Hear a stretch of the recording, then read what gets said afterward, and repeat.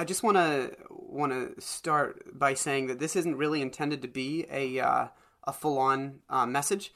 Our family had a Sabbath week this week, as we do as a part of our life rhythm after the week of Easter, and so what we wanted to do and what I wanted to do was create a space for a little bit more dialogue driven stuff. And to be honest, sitting in the space of prayer just now, when we lifted up those words, I was just reminded of the depth of this community.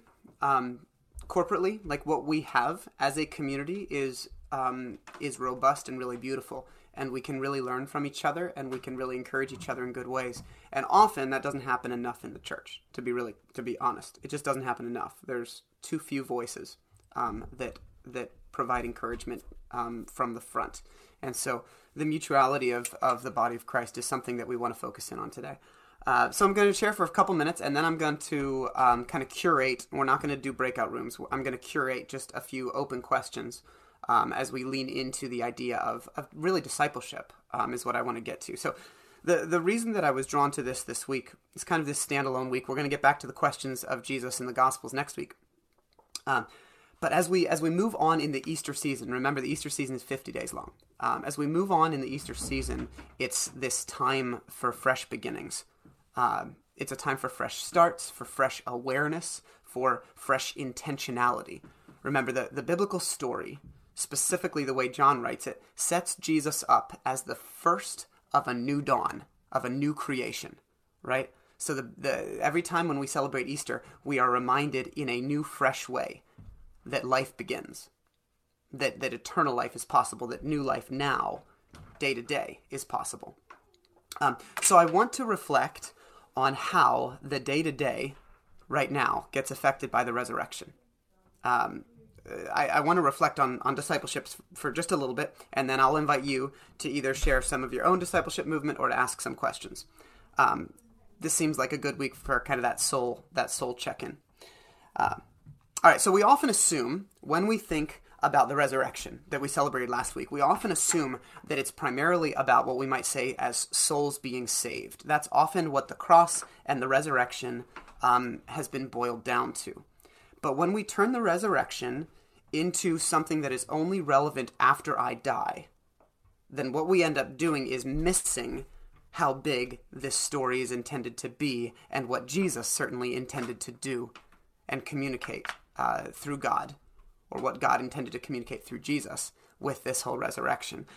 We need to understand that in the book of Acts, when the early church, the post-resurrection church, trying to figure all of this out, what they did was they proclaimed that what people needed to do was come back and center on and center in Jesus with both hope, grace, forgiveness, and then a new way of life in community. Okay, so the book of Acts is not just a bunch of people saying, yay, there's life after death, we're good. It's a bunch of people learning how to live in light of the resurrection, to live in light of the resurrection. Okay, now that they had been freed by Christ, now that their lives had been centered on Christ, what would they do? How would they act? In what ways would things be completely new and radically different? That's kind of the risen Messiah community that we're looking at. That's what we are the recipients of. That's our ancestry, right? Okay, so like I said, the hope and the joy of resurrection is often seen as the gift of salvation, and then the work of it all is seen as like discipleship, right? Like, I guess, doing the stuff that Jesus told us to do. But what if our understanding of discipleship that we're going to unpack in just a minute, what if that's part of the joy too? What if instead of like, hey, I've received grace and forgiveness and love and Jesus conquered death, isn't just like the good part, and then the hard part is now I have to go and do something about it and like be obedient to Jesus. What if that's a part of the whole joy of the resurrection? Instead of thinking about this, the whole idea of a life following Jesus as hard work, what if we directly related it to what happened on Easter morning as a part of the gift and the joy? That's what it is. In Matthew 28, let me throw it up here. I'm all over the place with tech. So here you go. There it is. in Matthew 28, the final kind of story that happens with Jesus in the Gospel of Matthew is the post-resurrected Jesus comes to the 11 disciples in verse 16 of chapter 28. They go to Galilee, to the mountain where Jesus had told them to go. Galilee would have been the beginning of the ministry. Really beautiful. Like, they were all from Galilee. So they go back to their hometown. They leave Jerusalem for the time being. Anyways, that's just an interesting thing. They move out of the epicenter of power. So it's important. I'm not going to skip over that. They move out of the epicenter of power and back onto the margins where they're going to start their work. Because it's not this top-down kingdom. Okay, anyways, he told them to go there. When they saw him, they worshipped him, but some doubted. Again, amazing little start. The church was founded on worshiping doubters. People who didn't have it all figured out. They worshipped him, and some doubted. That was just a part of it. That was a part of this crazy, weird, radical, Jesus has risen sort of a thing. And it's just a part of our story. We need to not be so afraid of the complexities of faith. So, all authority, then, Jesus says, on heaven and earth has been given to me. So he looks around and he says to his disciples, I've just conquered death. I am in the Father. The Father is in me. We are one. All authority, whatever I speak, is true and absolute. You now know that. Here's what he says. Therefore, so I've got all the authority in the world. God's given me everything. Here's what I'm going to tell you now that I've resurrected. Go and make disciples of all nations, baptizing them, which was literally a literal thing, but also it meant figuratively ushering them into the family, baptizing them in the name of the Father and the Son and the Holy Spirit, and teaching them to obey everything I've commanded you. And surely I am with you always to the very end of the age. So Jesus, in his post-resurrection speech, what he talks about to his people is about making disciples. The word for disciple is mathetes. That word, let me get this passage off the screen so you can see it bigger. There we go. So the word for disciple is mathetes, and it literally means learner. Okay, so we say disciple and we have all those Christian connotations for it.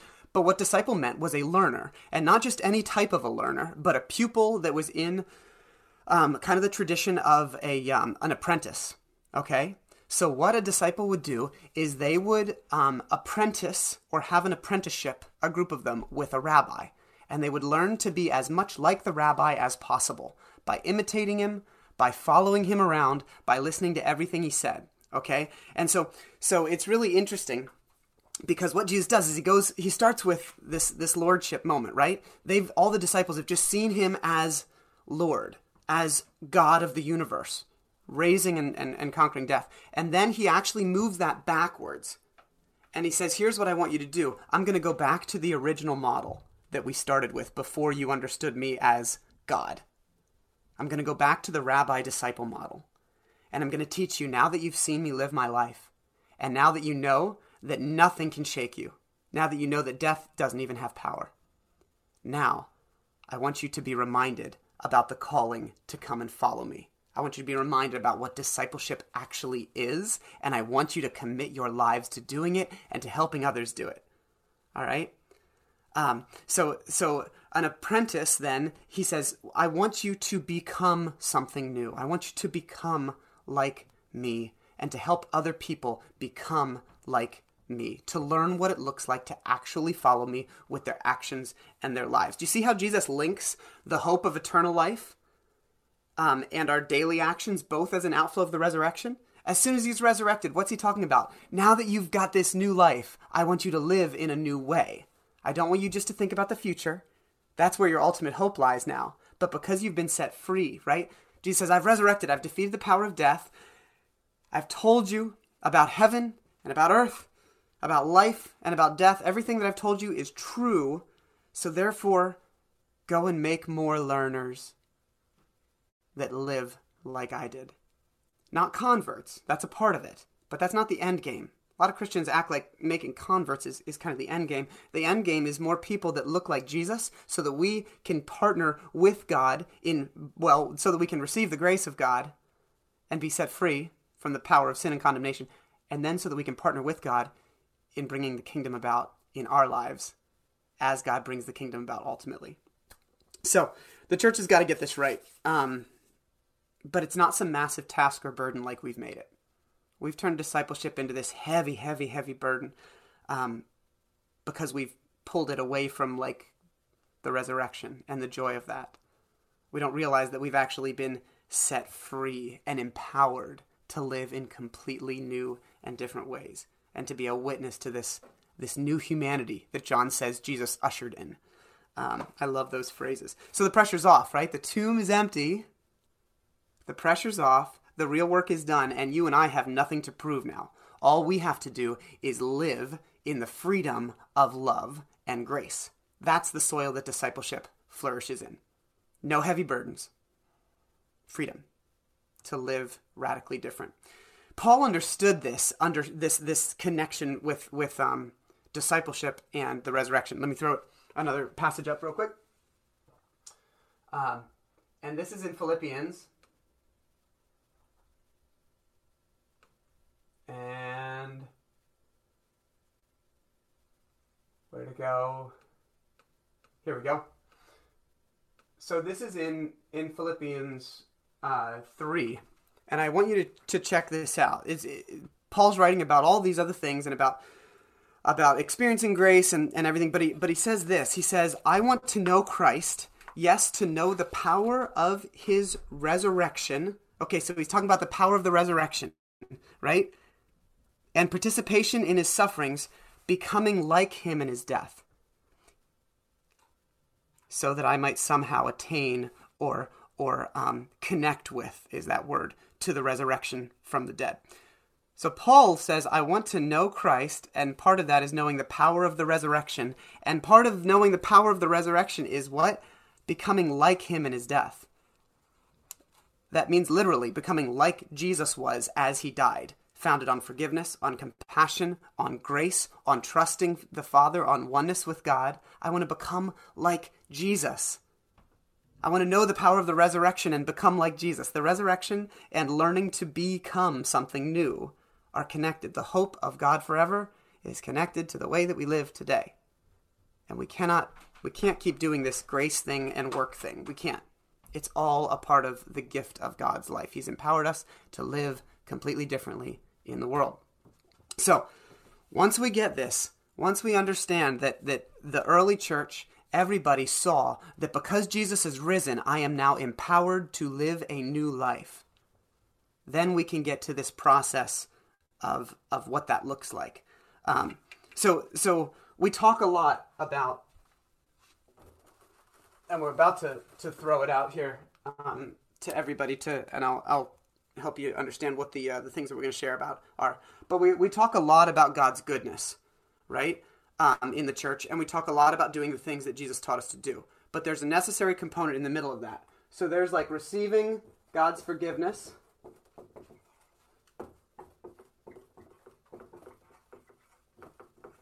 So this is kind of how we think about salvation.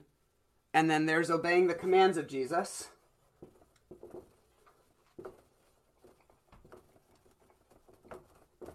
And obeying the commands are really about, they're about obedience, right? And so the thing that's missing in between here is about the process by which we get to here, from here to here. And that is heart and character transformation.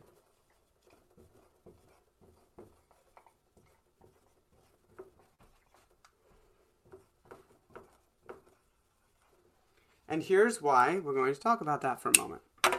If we do not have heart and character transformation or heart and character change, then what we end up doing is we say, oh, I'm so glad that God has forgiven me and I've been set free. Now I have to do all of these things, and it becomes a task list. And I know a lot of people who have received love from God and understand that God has rescued us, and they're trying to do all the commands, but they've missed the heart and character change, and so they're just as judgmental and just as selfish deep down as they've always been. They've not been transformed. They're trying hard to do the things that Jesus told them to do, but it's not coming from a changed heart. It's not coming from a true experience of discipleship. And so that's why we have to sit with what it means to become something new during this resurrection season. Discipleship is literally developing the heart and the actions that come from learning deeply from Jesus and being empowered by his Spirit. So discipleship is developing the heart and the hands of Jesus that come from walking with him and being empowered by his Spirit. I'm reading a book right now about running, shocker, by Meb Keflezighi. Sorry, his name's difficult to pronounce. Meb Keflezighi. And Meb is one of the best American marathoners in history. And in his 15-year career, he ran 26 marathons. And this book has a chapter on each of his marathons. And at the beginning of each chapter, he tells the story of his marathon, but he gives one soundbite, what I learned from this and how it changed me. So every one of his races during his entire career, he understood whether it went great and whether he won the New York City Marathon or the Boston Marathon or was the silver medalist at the Olympics. No one's ever done those three, been a medalist and won New York and Boston. Or whether it was when he finished 25th and he threw up the whole second half of the race and he felt horrible the entire way. He understood that every single experience, if he was open to it, would change him. And so he said, here's what I've learned, here's what I've changed, because he was a learner for life. And I love that. And as we think about discipleship, the transformation piece of discipleship here in the middle, it's the same thing. It's just that Jesus is our transformative tool, not just our life experiences. And so this is under-prioritized in most of our lives and in most of our churches. Heart transformation, heart renovation, character change. We focus on what God does to us on our behalf, which is great, and then we focus on what we're supposed to do, but not how we become different people as we spend time with Jesus closer and closer. And when we do that, we realize that instead of just thinking about action-oriented stuff, here you go, kids. We take on new characteristics. So instead of just doing giving money away, right? We become people who are generous, right? We become people who look at others with compassion. We become people who, like Jesus, have deep trust of the Father, right? We become people, all right, who are filled with patience and gentleness for others. We become more nonviolent in our thoughts and in our actions toward other people. Do you see these sorts of things that happen? And they're not actions necessarily. They are heart statuses. We become more grounded in our self-worth because we know that we are created in God's image. And these are the things that when we start to let Jesus change us into these characteristics, then all the actions flow out of it, and it's joy and it's peace. And it's not, darn it, I'm supposed to give away some of my money to the poor because Jesus says that my excess kind of belongs to them. Instead, it's, oh my goodness, what a gift. I've been set free. I don't have to worship money.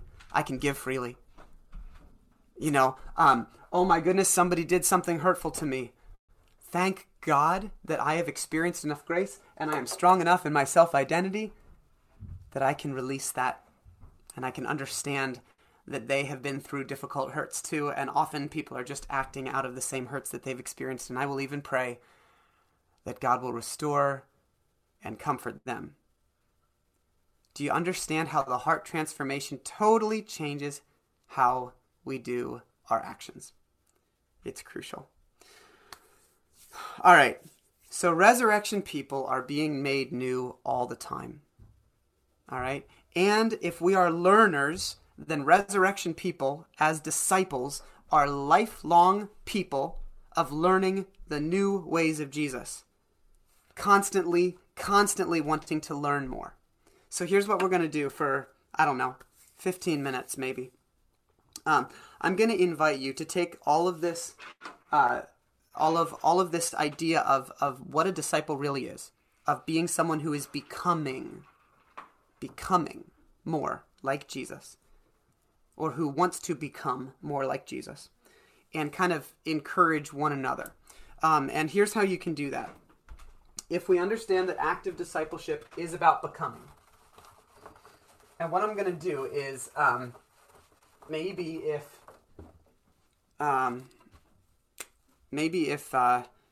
Melanie or someone is at the computer, if you want to type these into the chat box, Mel, that would be great. So the question, because I might not keep this screen, I might go back to my laptop in just a second. The questions that we want you to think about are, what are you becoming because of Jesus? Okay? What are you becoming because of Jesus? We're thinking about the resurrection right now, right? We're thinking about being people who have been made new. What are you becoming? What are the characteristics maybe that we just mentioned? What are the characteristics from the beginning of the you are that you are starting to actually change toward and move toward? Not in an arrogant way, but what are you becoming as you move toward Jesus? Or the second question is what do you want to become because of Jesus? You know? So maybe you're not, maybe it's just the desire that's growing.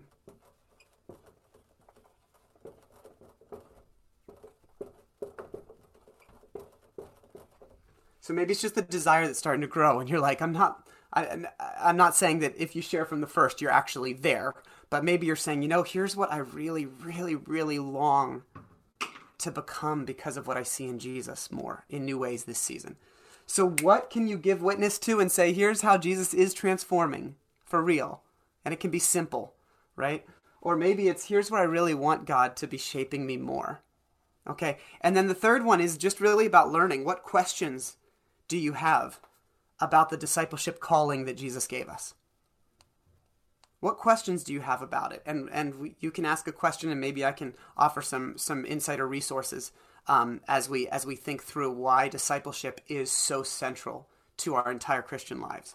Why becoming like Jesus is not some add-on thing to experiencing the grace of God, but it's central to how we live out this new world that is full of justice and acting and working for peace and compassionate care and all of these things.